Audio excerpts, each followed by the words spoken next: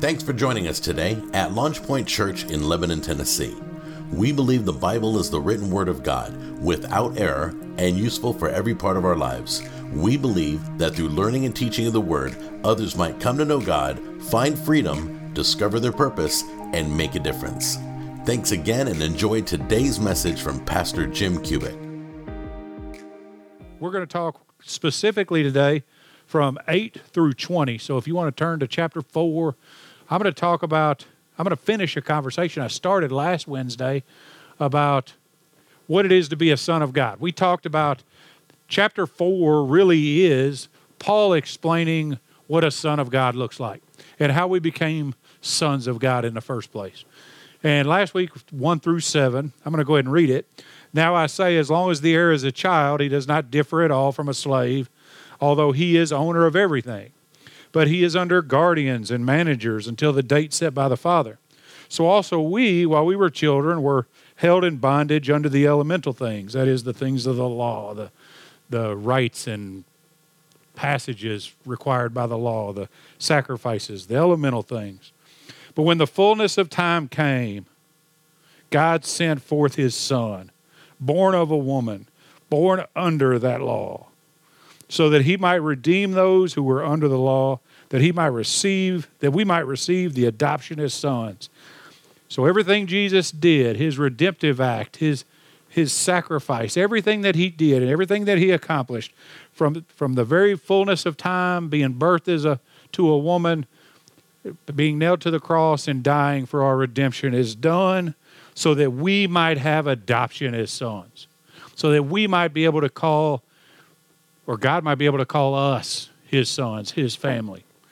And so because you are sons, God has sent forth the Spirit of his Son into your hearts, crying, Abba, Father. And it's in that relationship, that sealing of the Spirit, which we're given when we're saved, that we come to intimacy with God. This Abba, Father is important because it's the same verbiage that Jesus used. And so we get the same intimacy with God. We get to be able to say, hey, Daddy, or Father, God. Or we get an intimacy that the unbeliever doesn't get the opportunity to be in. The Almighty Creator God of the universe determined to set his love on you, not at a surface level, but so intimately and so deeply that he wants you to call him Abba, which is Daddy.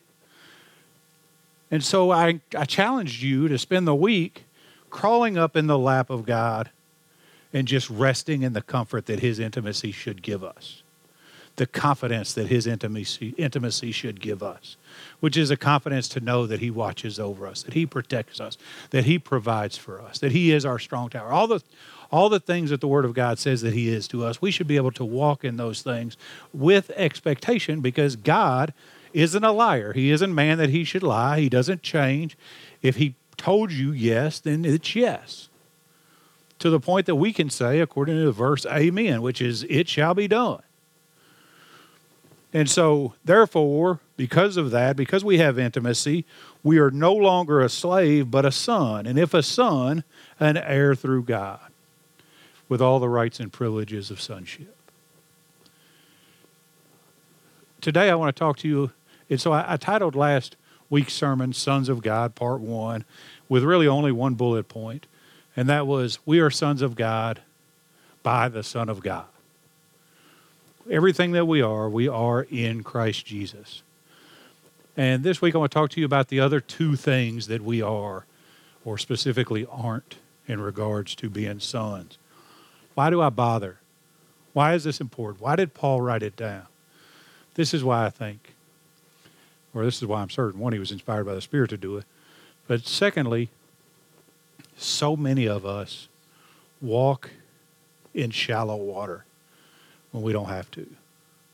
We can be fully immersed in our relationship with God because we don't understand what God gave us. We can't live up to the potential we can live in, that we don't live as heirs. We don't understand that we can have access to Papa's office whenever we want it. We can walk boldly and confidently into the throne room of grace.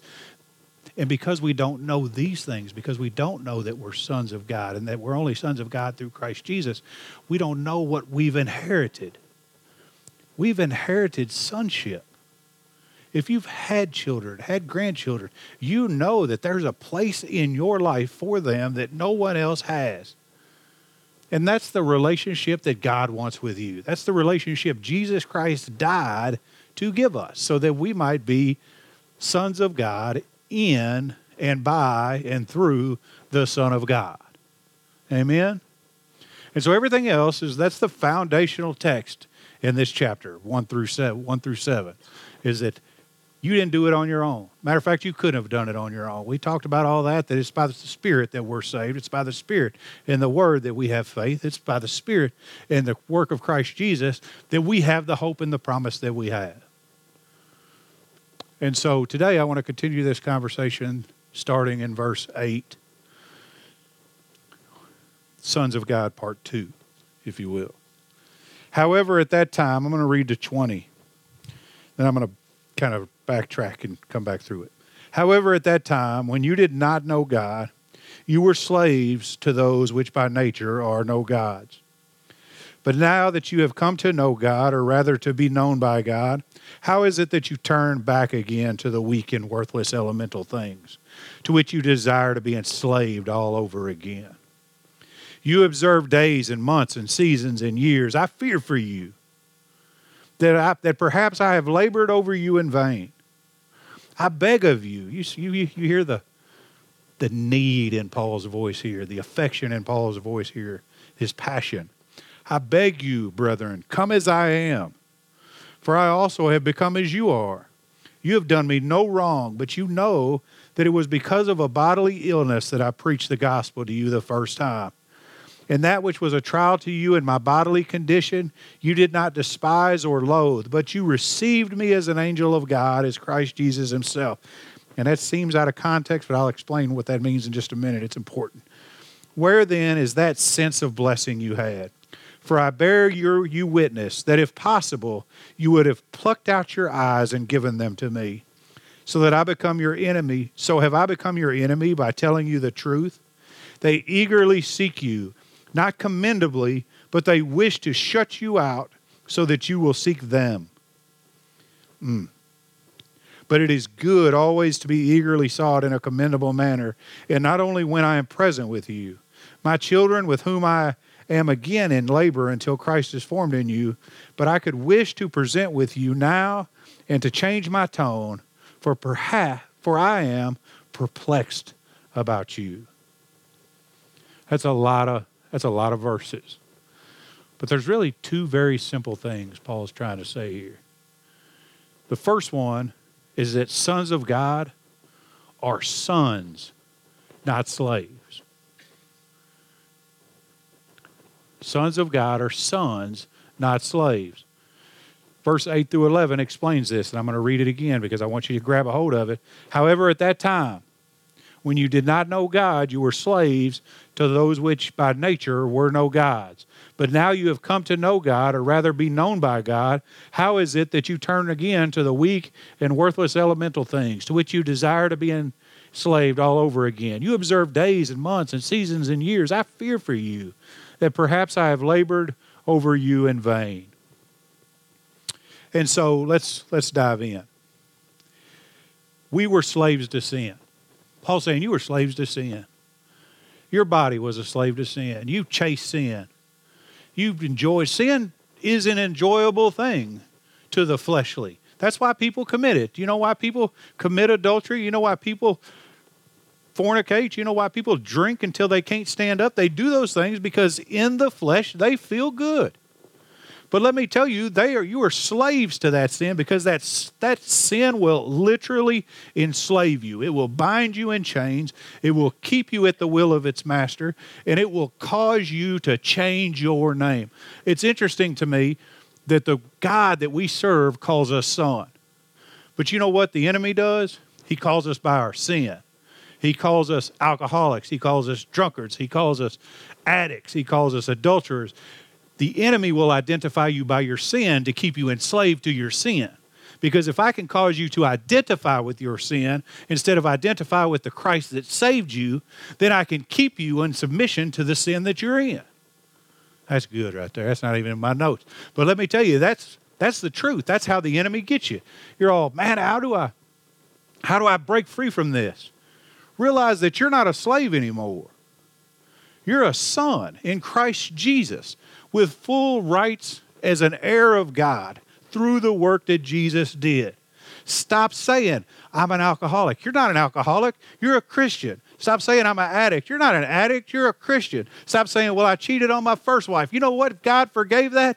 You're no longer an adulterer. You're the son of God, because there is no unforgivable sin except for blaspheming of the Holy Spirit. And as much as they want to tell you it is, adultery isn't that. God can forgive that too. God forgives all sin except for blasphemy of the Holy Spirit, which is a whole other thing I'm not going to get into tonight. But let me tell you, if you've ever asked yourself, God, am I okay? You haven't blasphemed the Holy Spirit, because the flesh will never ask you a question like that. Amen? Come on, I'm about to get fired up in here. God's good. I just want you to taste the goodness of God. I want you to shuck off the chains that bind. Recognize that you serve a God of freedom. This is Paul's desire. This is why he speaks so passionately. This is why he says, I beg of you, I plead of you. I worry about you. However, at that time you did not know God. You were slaves to those which by nature are no gods. What does that mean? That means you were slave to the things you called God in your own life.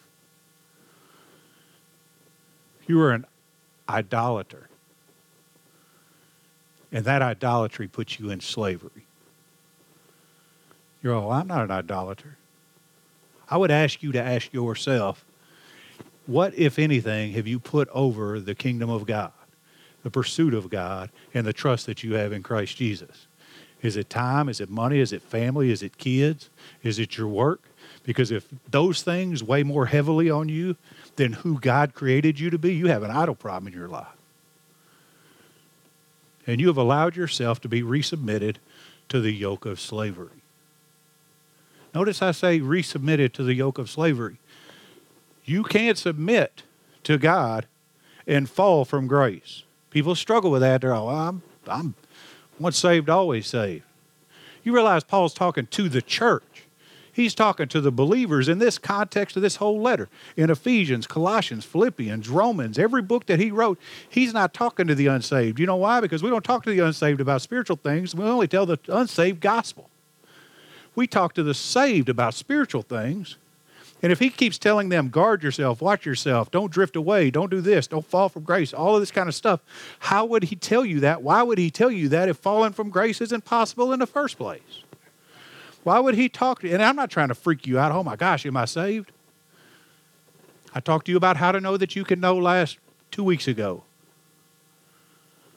I'm not trying to freak you out. God holds you tightly. But you still need to pay attention, because you'll do like these guys did.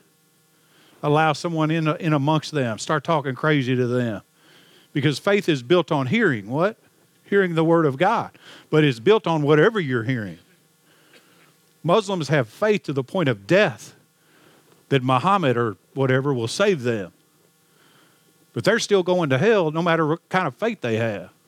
The enemy has faith, but he doesn't have saving faith. So be careful, little ears, what you hear. Be careful, little eyes, what you see. Because the more you see something, the more you hear something, the more you're going to drift from the truth. And when you drift from the truth, this letter becomes our business. Paul says, you've made yourselves slaves again to that which are no gods. And boy, I'm not casting stones. Haven't we all been there? Hadn't we all had to go, God, I've done that. I'm sorry. You're not a slave to sin. God didn't create you. God didn't cause Jesus to come here at the fullness of time, be born of a woman, all the things that we talked about last week, and is in verses 1 through 7, so that you could still live in your mess. He expects you to crucify the flesh, to take off the old self, put on the new self. These are truths in the Word of God. Let me prove them to you.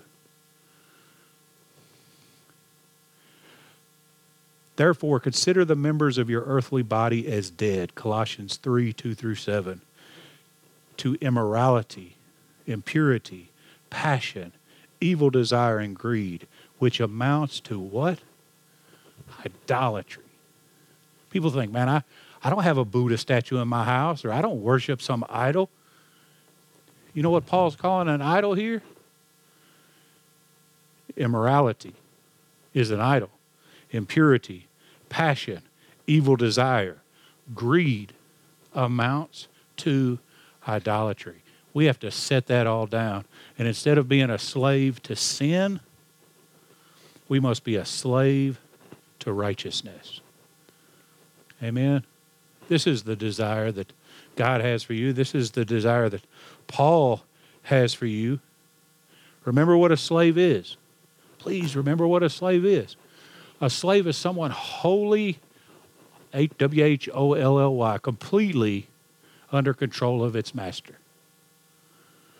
Where before we were wholly under control of the sin we were in, we should be slaves to righteousness, which means wholly, W-H-O-L-L-Y, completely under the influence of our Master, Lord Jesus Christ, according to the Word and in obedience to the Word.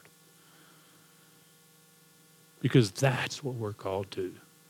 That's where the beauty of salvation lies. That's where freedom happens. Christ died so that we might be free. But you know what's awesome?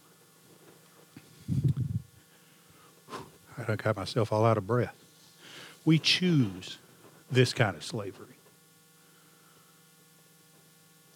The Holy Spirit knocks on your door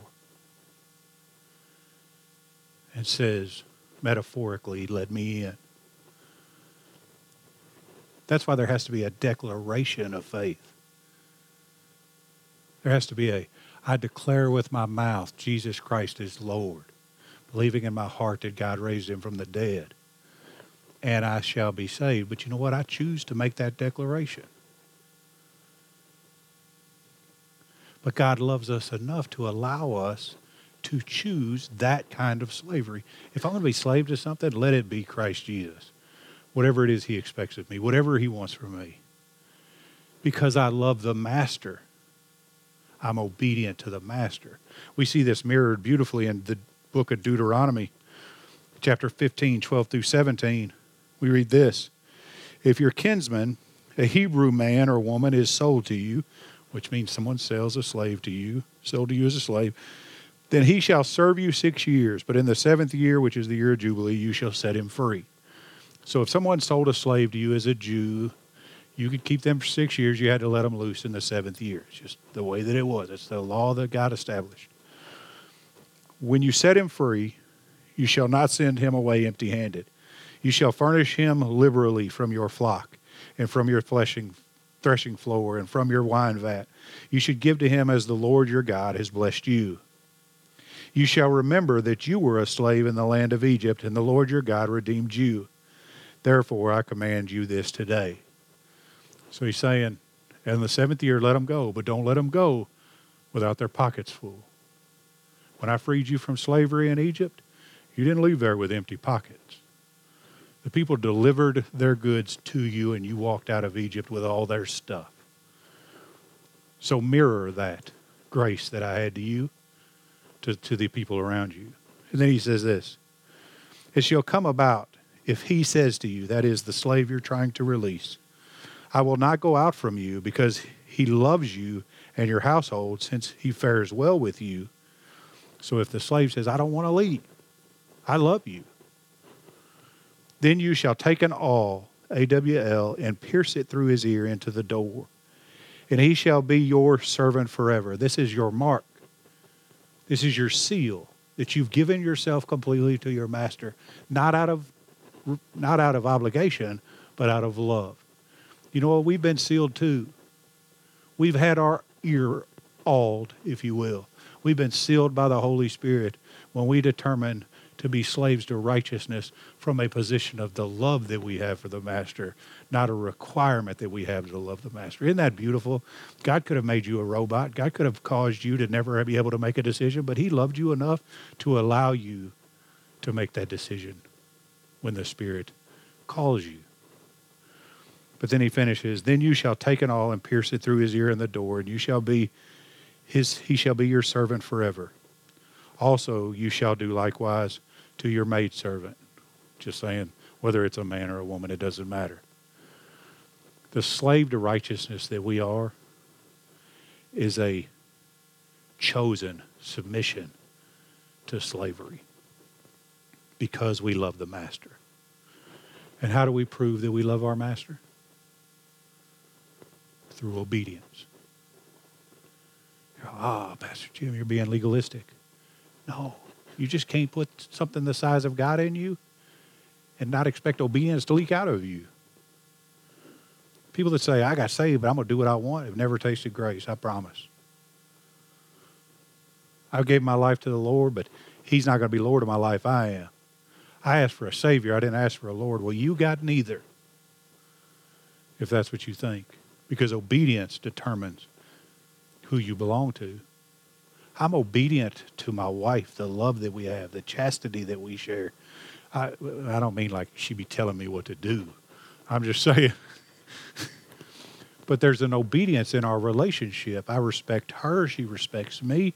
We walk in unity together because we love one another. That comes from a love, and that is shown through my willingness to do whatever it takes to prove that submission to her, that loving submission to her and her to me. Now, in our individual roles, that looks different. But the act of submission is still true. Amen? It's obedience that proves who we are. John 14:21, I read this to you all the time. He who has my commandments and keeps them is the one who loves me. And he who loves me will be loved by my Father, and I will love him and will disclose myself to him. You love me, keep my commandments, and I'll love you. My Father will love you, and I'll disclose, my Father will disclose himself to you. So you'll be loved by Christ, you'll be loved by God the Father, and he will show himself to you. Every time I read this Bible, man, I've been reading this Bible literally since 2006 for 2.5 hours a day. Because I in my own feeble mind, when I first got saved, I thought we started tithing, and I thought 10% of my money, God blesses that. What if I gave 10% of my time, which is 2.5 hours a day? And you know what? Every time I read it, I see something new in it. I see some way that God's disclosing himself to me. You want God to disclose himself to you, to really open your word? I've had a guy, well, just one, but it was significant to me. He goes, I just want the passion that you have. You know how you get the passion I have? Do what I do. Read your Bible. Let God disclose himself to you. Be obedient. And when you're not obedient, ask in forgiveness, truly repent, and God promises he'll forgive you. Amen? That's good. That's good. All right. So I feel like I've beat that horse to death because I'm not even on the next section yet. With all that being said, point 2 is sons of God are sons by example. Sons of God are sons by example. 12 through 20. I beg of you, brethren, become as I am. For I also have become as you are. You have done me no wrong. But you know that it was because of a bodily illness that I preached the gospel to you the first time, and that which was a trial to you in my bodily condition you did in despise or loathe, but you received me as an angel of God, as Christ himself. Where then is that sense of blessing you had? For I bear witness that if possible, you would have plucked out your own eyes and given them to me. Why does he talk about this? Remember, he's defending his ministry. He's telling them, somebody's come in there and lied to you. He's telling them there was some illness in Paul. We know this because he had a thorn that he asked for God to pray away from him. And apparently it was so noticeable, whatever this thorn was, that the Galatians could have turned their back on him based on his condition. But they didn't. They received him by the Spirit. They loved him so much, in fact, when he ministered to them. Paul says, when we first met, when I first told you the gospel, you fully believed what I was telling you to the degree that if I'd have asked you to pluck out your eye and give it to me, you would have done it. What happened to us? Why did you turn your back on us? This isn't the example I gave you. He said, in the very first verse of that text, he says, I beg of you, brother, become as I am. You know what Paul was? Convinced in one thing, that there's no other gospel. He's come back to your, as John puts it in Revelation to the book of Ephesians, or to the letter to Ephesians, come back to your first love. I beg of you. I plead with you. I hear the passion in his voice. Love God. Be like me. Paul said in several instances, he said that he is he would follow me as I follow Christ. Man, that's bold talk right there. Follow me as I follow Christ. Paul was so convinced that his life was Christ-like. He said, follow me as I follow Jesus, because if you'll see me, if you'll see what I'm telling you, you'll see Jesus in me. Boy, is that a challenge to us? I want to be able to say, could you follow me as I follow Jesus? You should want that too. But you're not going to get there. You're not going to trust to that degree if you allow people to come in amongst you and convince you that what you had previously isn't true. And so Paul says, I want you to know that you know that you know. It doesn't matter what other people tell you. These people in verses 16 and 17, he says, have I become your enemy by telling you the truth? I am feeling that with every ounce of being fiber in my body. People get mad when you tell them the truth. Y'all ever told somebody the truth that was because you love them and they get fussy about it? We become their enemy for telling them the truth. This is the position Paul finds himself in. And then he says this, they eagerly seek you, not commendably, which means they're not doing it on your benefit or on your behalf, but they wish to shut you out so that you will seek them. So he's saying, I need you to follow me. Don't follow them, because all they're trying to do is take your eyes off of the cross and cause you to follow them, not after Jesus. So follow me. Be as I am. Sons of God should be able to look at each other and say, we're brothers. We should have, you guys ever look at two brothers and you think, well, you can tell these two kids are brothers. They look alike. That should be us. Doesn't matter what size, shape, height you are. When two people see us walking down the street, they should be able to say, those two people are brothers. Be as I am. Don't let them distract you. Don't let them mess you up. Walk in the fullness of who you are. Amen? But that requires something from us. That we be someone worth following. Paul says this in 1 Corinthians 4, 15 through 16. He says, for if you were to have countless tutors in Christ, yet you would not have many fathers. For in Christ Jesus I became your father through the gospel. Therefore I exhort you, that is, I urge you, be imitators of me. I have a spiritual father in the Lord. That's my pastor. That's the person that told me about Jesus. He's the spiritual grandfather of this house. But God has also placed other fathers in my life.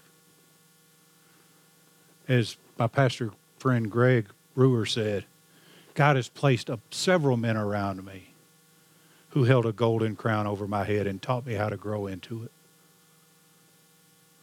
Isn't that beautiful? But instead, all we want to surround ourselves with is tutors, because tutors won't hurt your feelings because they don't love you like a father does. He said, we should be fathers. The church should expect to find gray-haired men and come to them. I don't know if you guys noticed, I took a picture of Caleb and Scott up here because in them I see the future of our church, the future of the church. And I put it on Facebook on purpose. And I said, the future of the church doesn't rest in the hands of old men, but old men should steward it well. That's our responsibility. You're all, I'm only 20-something years old. You're older than somebody. You're a father to somebody. Somebody's expecting you to hold their crown, stand on the ladder above them and pull them up. So I would wind all this up in saying, don't forget who you are. Don't forget your responsibility to who you are. That you are a son of God by, in, and through the Son of God. That you are a slave to righteousness. You're a son of God, not a slave to sin. And that ultimately you are a son of God by example. So be that example. Amen? This is what Paul says, and it breaks my heart when I hear this. I fear for you. Verse 11. That perhaps I have labored over you in vain. My prayer is that those words never have to be uttered out of my mouth. My prayer is that the people that you have influence over, you never have to speak that over their life either. Be who God called us to be, sons of God, knowing that we are who we are, not because of who we are, but who He is. Amen.